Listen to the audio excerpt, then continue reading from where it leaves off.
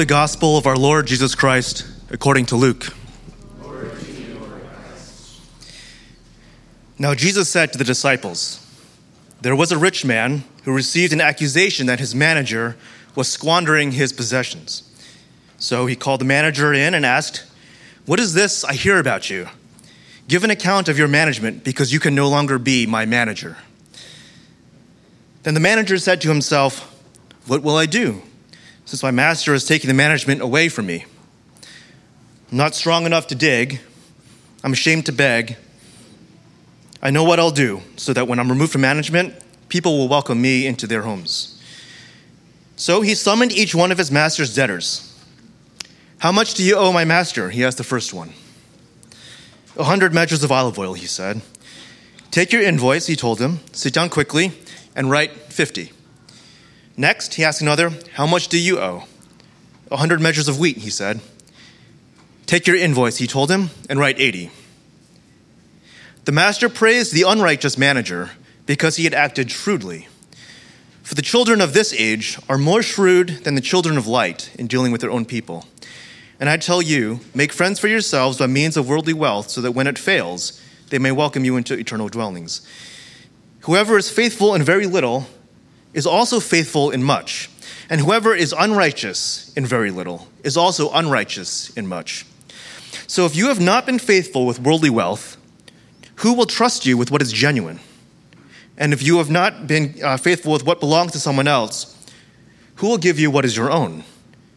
No servant can serve two masters, since either he will hate one and love the other, or he will be devoted to one and despise the other. You cannot serve both God and money." The Gospel of the Lord. Good morning. That was better than what I said in the 9. It was really awkward. I was like, "Good morning?" Questionable. It's good to see you. If you're a guest with us, my name's Drew. I'm one of the pastors here, and thrilled to walk through this passage with you today as we are getting deeper into the parables, these stories of Jesus. Now, I just want to say right up front, this is a weird one. It's going to be odd if you listen to those words. It's kind of interesting what Jesus has to say, and we're going to walk through that and see exactly what he means. As I was thinking about this passage this week, it reminded me of this story I heard, I think, years ago in Vail, Colorado.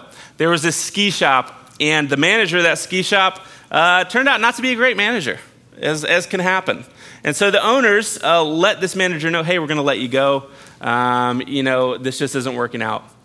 And it just so happened that the final day of this manager's job, the owners happened to be out of town. And so the manager was managing. Here's what happened. He decided to do a 90% off sale for the entire store, right? Yeah.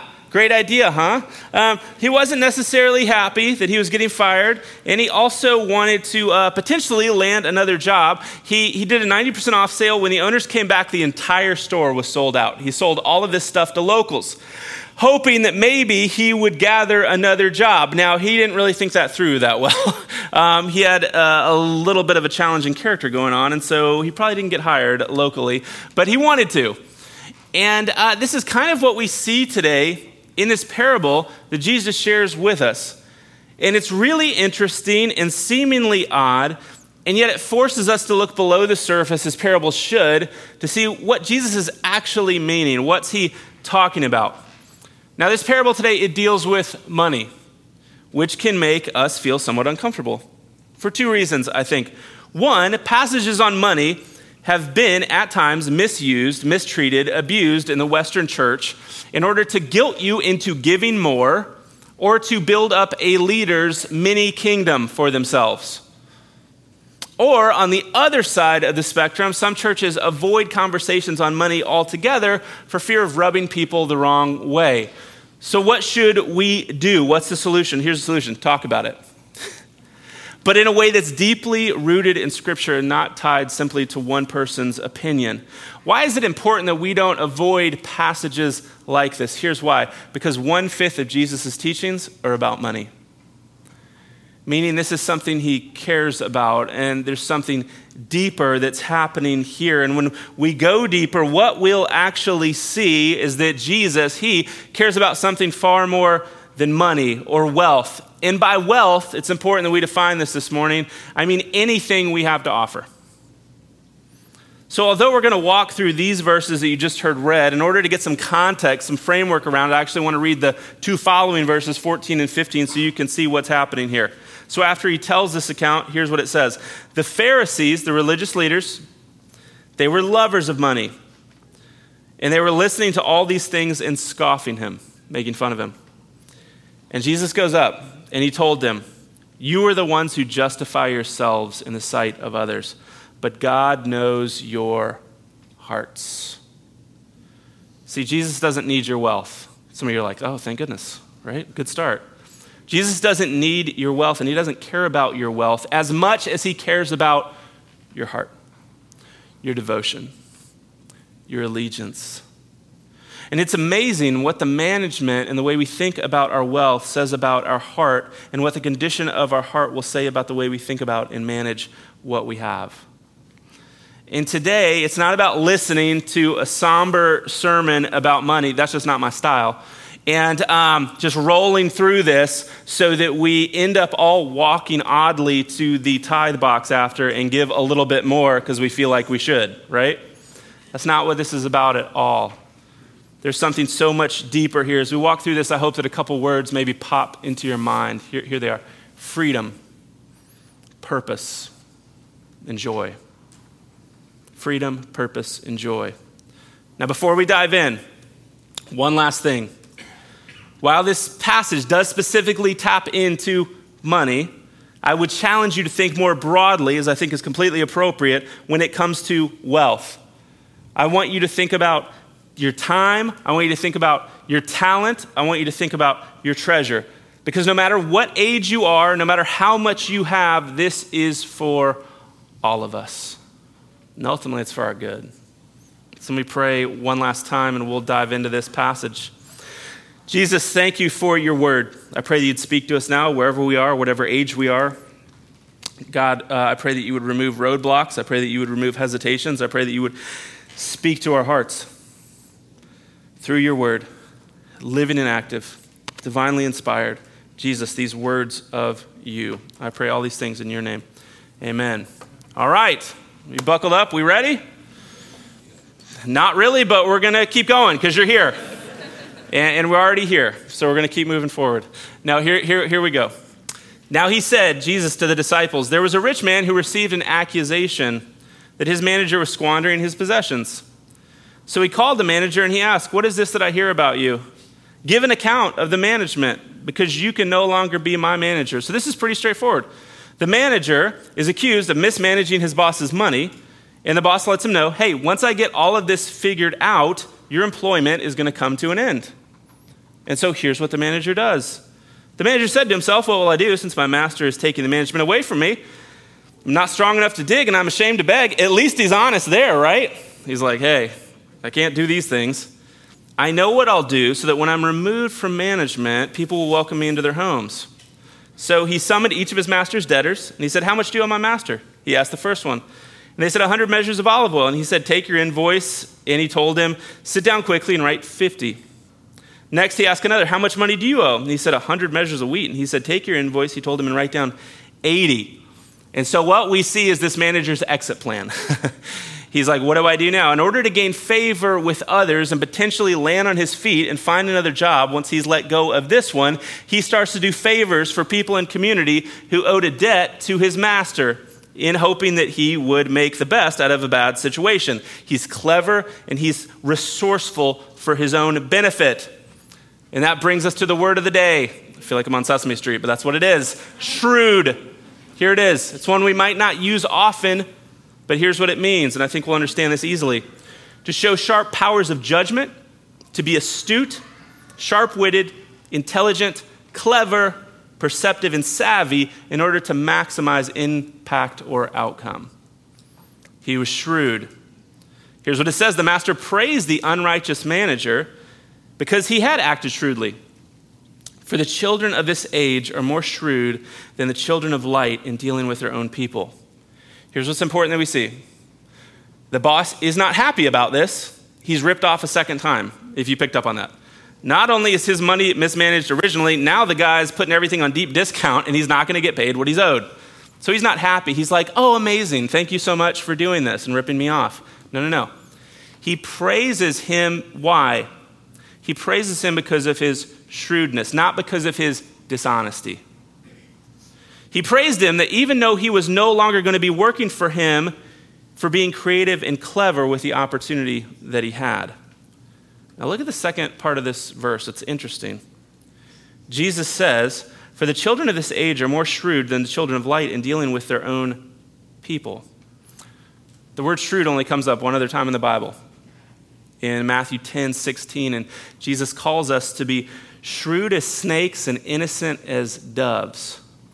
A piece of me thought about calling the sermon today Snakes and Doves, but that got sidelined quickly for good reason. It would have been interesting, but that's not where we're going. But Jesus is like, hey, be wise. Use wisdom, use intentionality, but also be innocent. Don't imitate this man in his dishonest shrewdness, but rather be wise, clever, intentional, resourceful, while at the same time remaining innocent of all evil, acting honestly and with all humility. What is Jesus really getting at here? He draws this contrast between the sons of the world, so those who are not Christians, who don't have the same belief, they don't have a relationship with Jesus, and the sons of light, those who were Christians, those who are part of the church. And here's the point that he's making. He says, unbelievers are wiser and more intelligent in the things of the world than believers are about the things of the world to come. So let me use just for an example. Here's what it would be like, and none of you would do this, and so nobody get offended. Nobody get offended. I'm going to say that up front. You're like, well, I'm going to get offended then. It's as if out there, let's say you're a teacher, an educated teacher, and you're pouring into people, and you're so intentional with your kids and those who you're educating, and you spend so much time and effort. Or let's say that you're in finance, and you know all the tax codes, and you know everything, and you're very intentional about it, and you pour yourself into it to make an impact, to help people, whatever it is that you're doing. Or maybe you're a professional musician, and you're really gifted and incredibly skilled, and you spend so much time and energy and effort there. But then when it comes over into the things of God, or when it comes to the church, it's kind of like you just give your scraps. It's kind of secondary.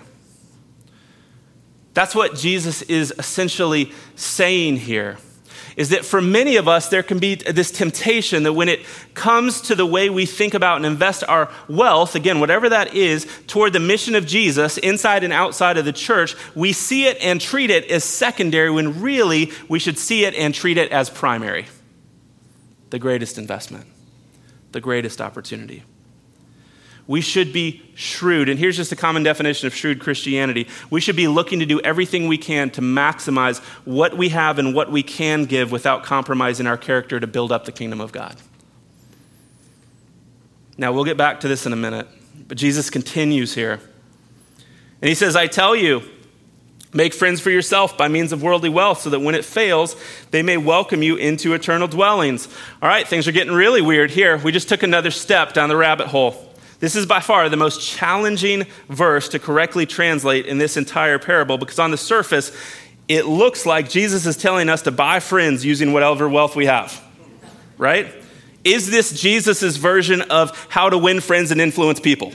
That's what comes to mind for me.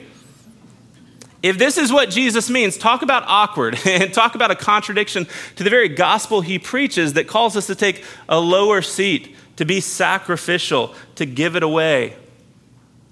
But with each and every parable, there's always a deeper spiritual implication. And that's exactly what's happening here. On closer examination and in the context of this entire discord, what Jesus is doing here is he's connecting our present reality with our future eternal reality. And here's the point that Jesus is making. He's saying, hey, use your material resources for kingdom priorities. By doing this, without a doubt, you'll be welcomed by those who have gone before you when we arrive at our eternal dwelling place. Now you might say, wait, that sounds works-based. And I get that. That sounds kind of works-based. So you're telling me that if I do these things, then I'm going to receive something over here. Well, one, Jesus isn't talking about salvation here. He's talking about a blessing, which is important. But also, this is not in contradiction to that. It actually parallels what Jesus' half-brother says, James, when he writes, what good is it if you claim to have faith but no deeds follow? Faith by itself, if not accompanied by action, is dead. This idea that because of your faith, because of what you have in Christ, because of this relationship, this will now be a response to that, an outpouring of that. He's getting to something deeper here. This has so much more meaning to it than what we might see on the surface. Essentially, live as if your purpose and priorities have changed, because in me, they absolutely should. And he goes further and he says, whoever is faithful in very little is also faithful in much, and whoever is unrighteous in very little is also unrighteous in much. So if you have not been faithful with worldly wealth, who will trust you with what is genuine? And if you've not been faithful with what belongs to someone else, who will give you what is your own? Jesus goes on to show that spiritual maturity is directly connected to how we think about and handle our wealth. This idea of stewardship. Being mindful and not wasteful. He essentially hits this point 3 times to ensure that we don't miss it and take it lightly. And this stems from this great reality. This amazing reality that everything we have comes from God. Ultimately, it's not something you produced on your own. No matter how wise you are, no matter how skilled you are, no matter how gifted you are, that God gave you the very breath in your being to be able to do anything. That everything we have, everything we will have is a gift of God, not something we simply mustered up on our own. And when we start to live into this, it allows several things to unfold simultaneously. It allows us to loosen up our grip on money and every other material resource we have, because we understand it's not truly ours. Freedom. It's so easy to believe that resources are going to provide us the freedom we ultimately want, and yet it can bind us in chains. And this allows for freedom. It allows us to have a heart of gratitude towards God's generosity, and allows us to literally shift our desire to be more shrewd, more intentional, more resourceful when it comes to the things of God, because we are now using what we can of God's wealth that he's allowed us to manage to build up his kingdom instead of our own. And I really love what these verses also say, because it emphasizes something that's so important. You don't have to have a lot of material wealth in order to make a large impact in the kingdom. You don't. This reminds me of the widow's mite, if you remember that story. People are essentially going to church today, and they start to give towards the offering, and people are putting in different sums, some large sums, some medium sums, all over the place. And this widow comes along, and she drops in 2 copper coins, the equivalent of $2 today. But it's everything she had. And she needed it. It was going to buy food. It was going to take care of their family. And yet she gives it. And Jesus, seeing this, is so impacted and notices that he pulls over his disciples. And he says this amazing statement. He says, I tell you the truth, this poor widow has put in more than anyone else today. That's amazing. It sort of reminded me of when we were in our building campaign. We were in our building campaign, and the children gave toward the campaign. Just out of this genuineness of heart. Drawing pictures downstairs that you can look at about what the future church will be, and they gave, and I remember looking at these coins, and I could imagine Jesus standing back and looking at that and saying, they gave far more today than anybody else. Because of this purity of heart, this woman gave sacrificially because she knew that what she was giving to was worth it. And she knew that God would take care of her needs. And so she didn't have to hold on to it tightly. And don't forget, this is coming from Jesus. Sometimes we forget this or we look past it. Jesus essentially lived a homeless life. He didn't have a lot of wealth. He would go from town to town and depend on the kindness of others. He probably slept on floors.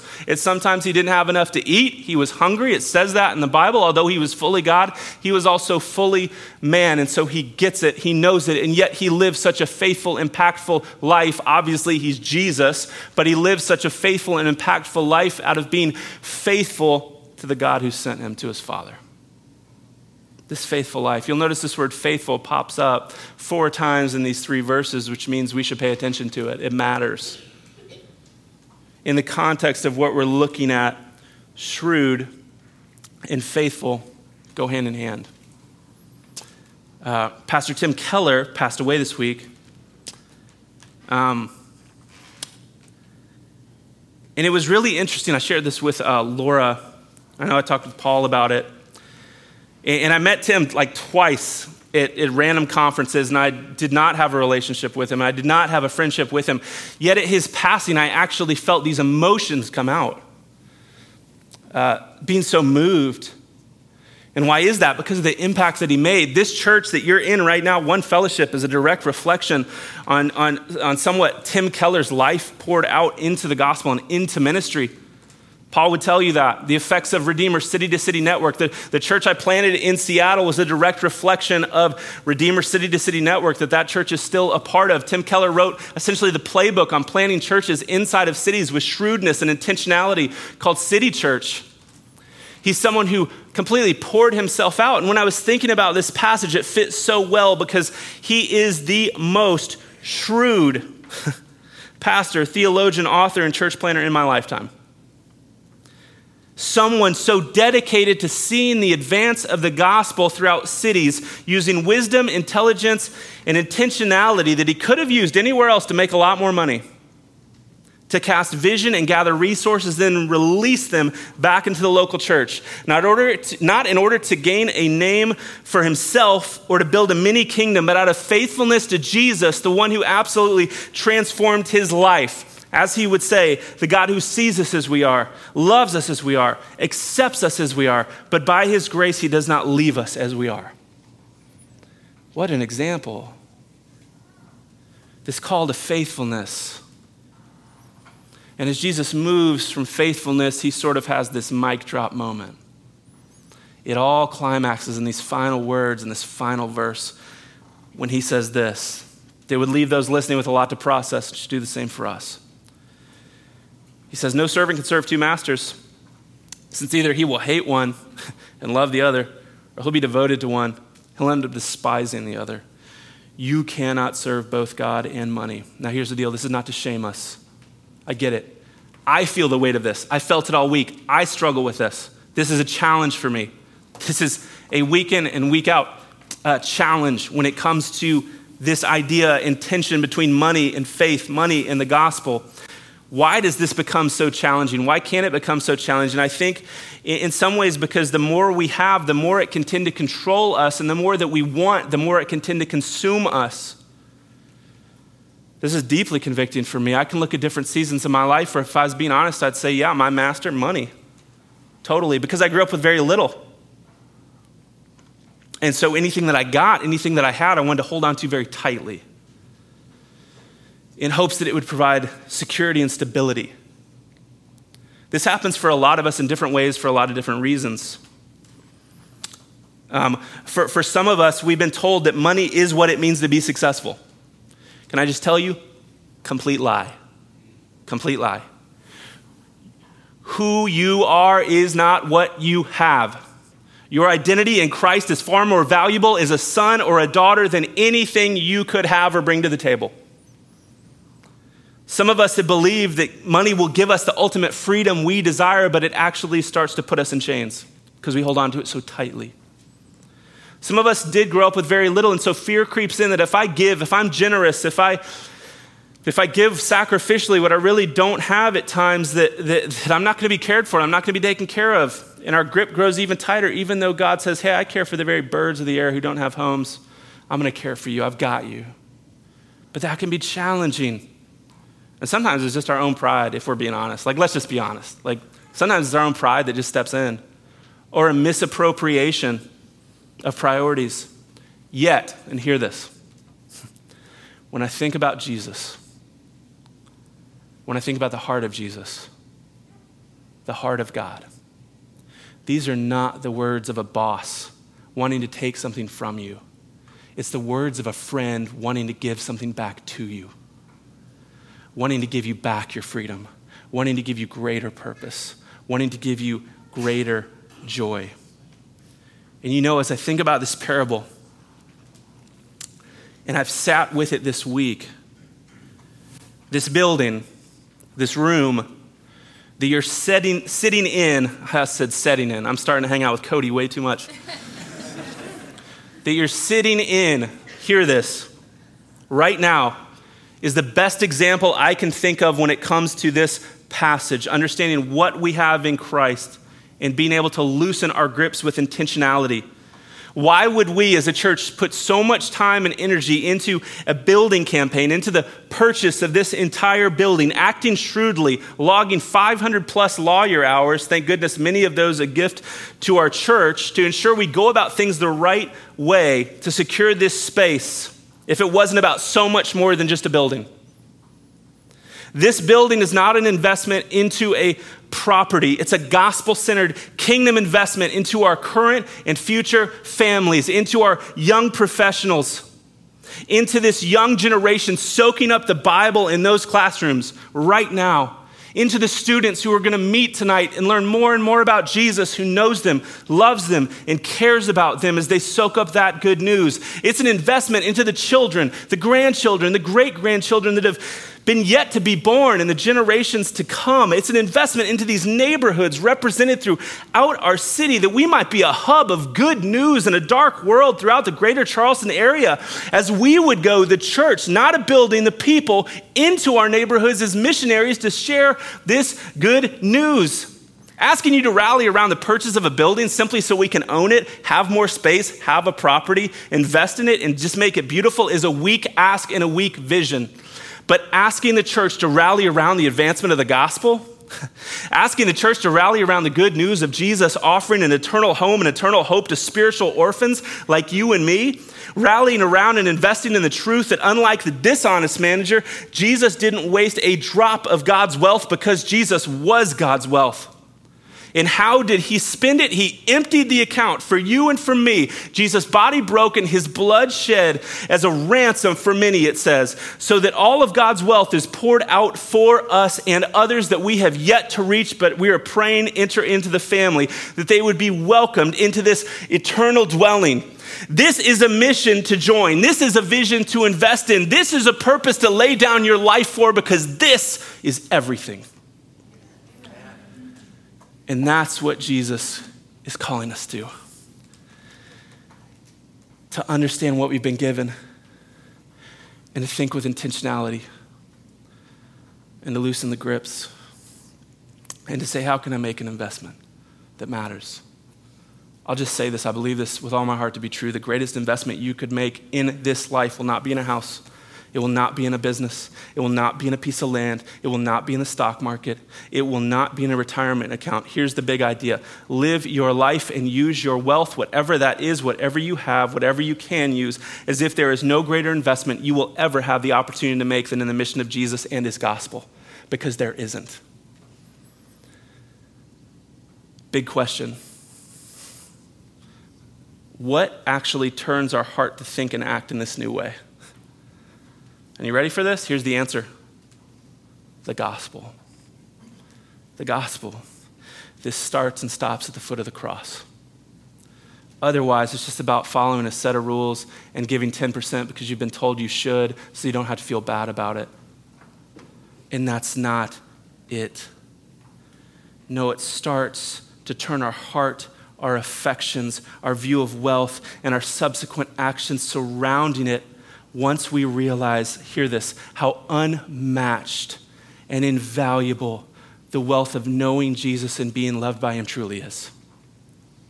You can have nothing in this life. You can lose everything in this life, and you have Jesus, you got everything. The beauty of this. It's when the good news of new life in Jesus, the wealth of a relationship made possible by grace, starts to take hold that our entire worldview of money and wealth shifts, and joy sets in. Yes, joy, right? I said we were going to get to joy, right? Joy, the joy of knowing that you are secure in Christ, loved by Christ, and now have a once-in-a-lifetime opportunity to take part in the mission of Christ. And I can tell you, it doesn't get any better than that. And we all get to play a part. Because Jesus can take the smallest thing and use it for eternal good. There is no limit. He's simply looking for faithful servants who will follow him, who will place their lives under him. And so what do we do with this? Here's what I would just encourage us in today as we come to a close. First, this word rest. Rest. This is not meant to shame us. It's not. And I get it. We can feel guilt. We can say, oh my gosh, like now I'm thinking about all the times that I've used. Have I done this right? No. It's not meant to shame us. It's meant to reveal to us God's desire and this opportunity. But would we first rest in his grace? Rest in his grace. Rest in his love. If you're somebody who doesn't have a relationship with Jesus, and maybe one of the reasons that you don't is because you've always just thought about the church as wanting what you have and trying to take from you, maybe today's the day that you realize Jesus wants to give something to you. He wants to give you life. And he's not going to ask you to write out a check to get it. He says, no, it's my unmerited favor. It's the grace that was already poured out for you on the cross. It's the empty grave that sits empty. I'm that good. And I love you that much.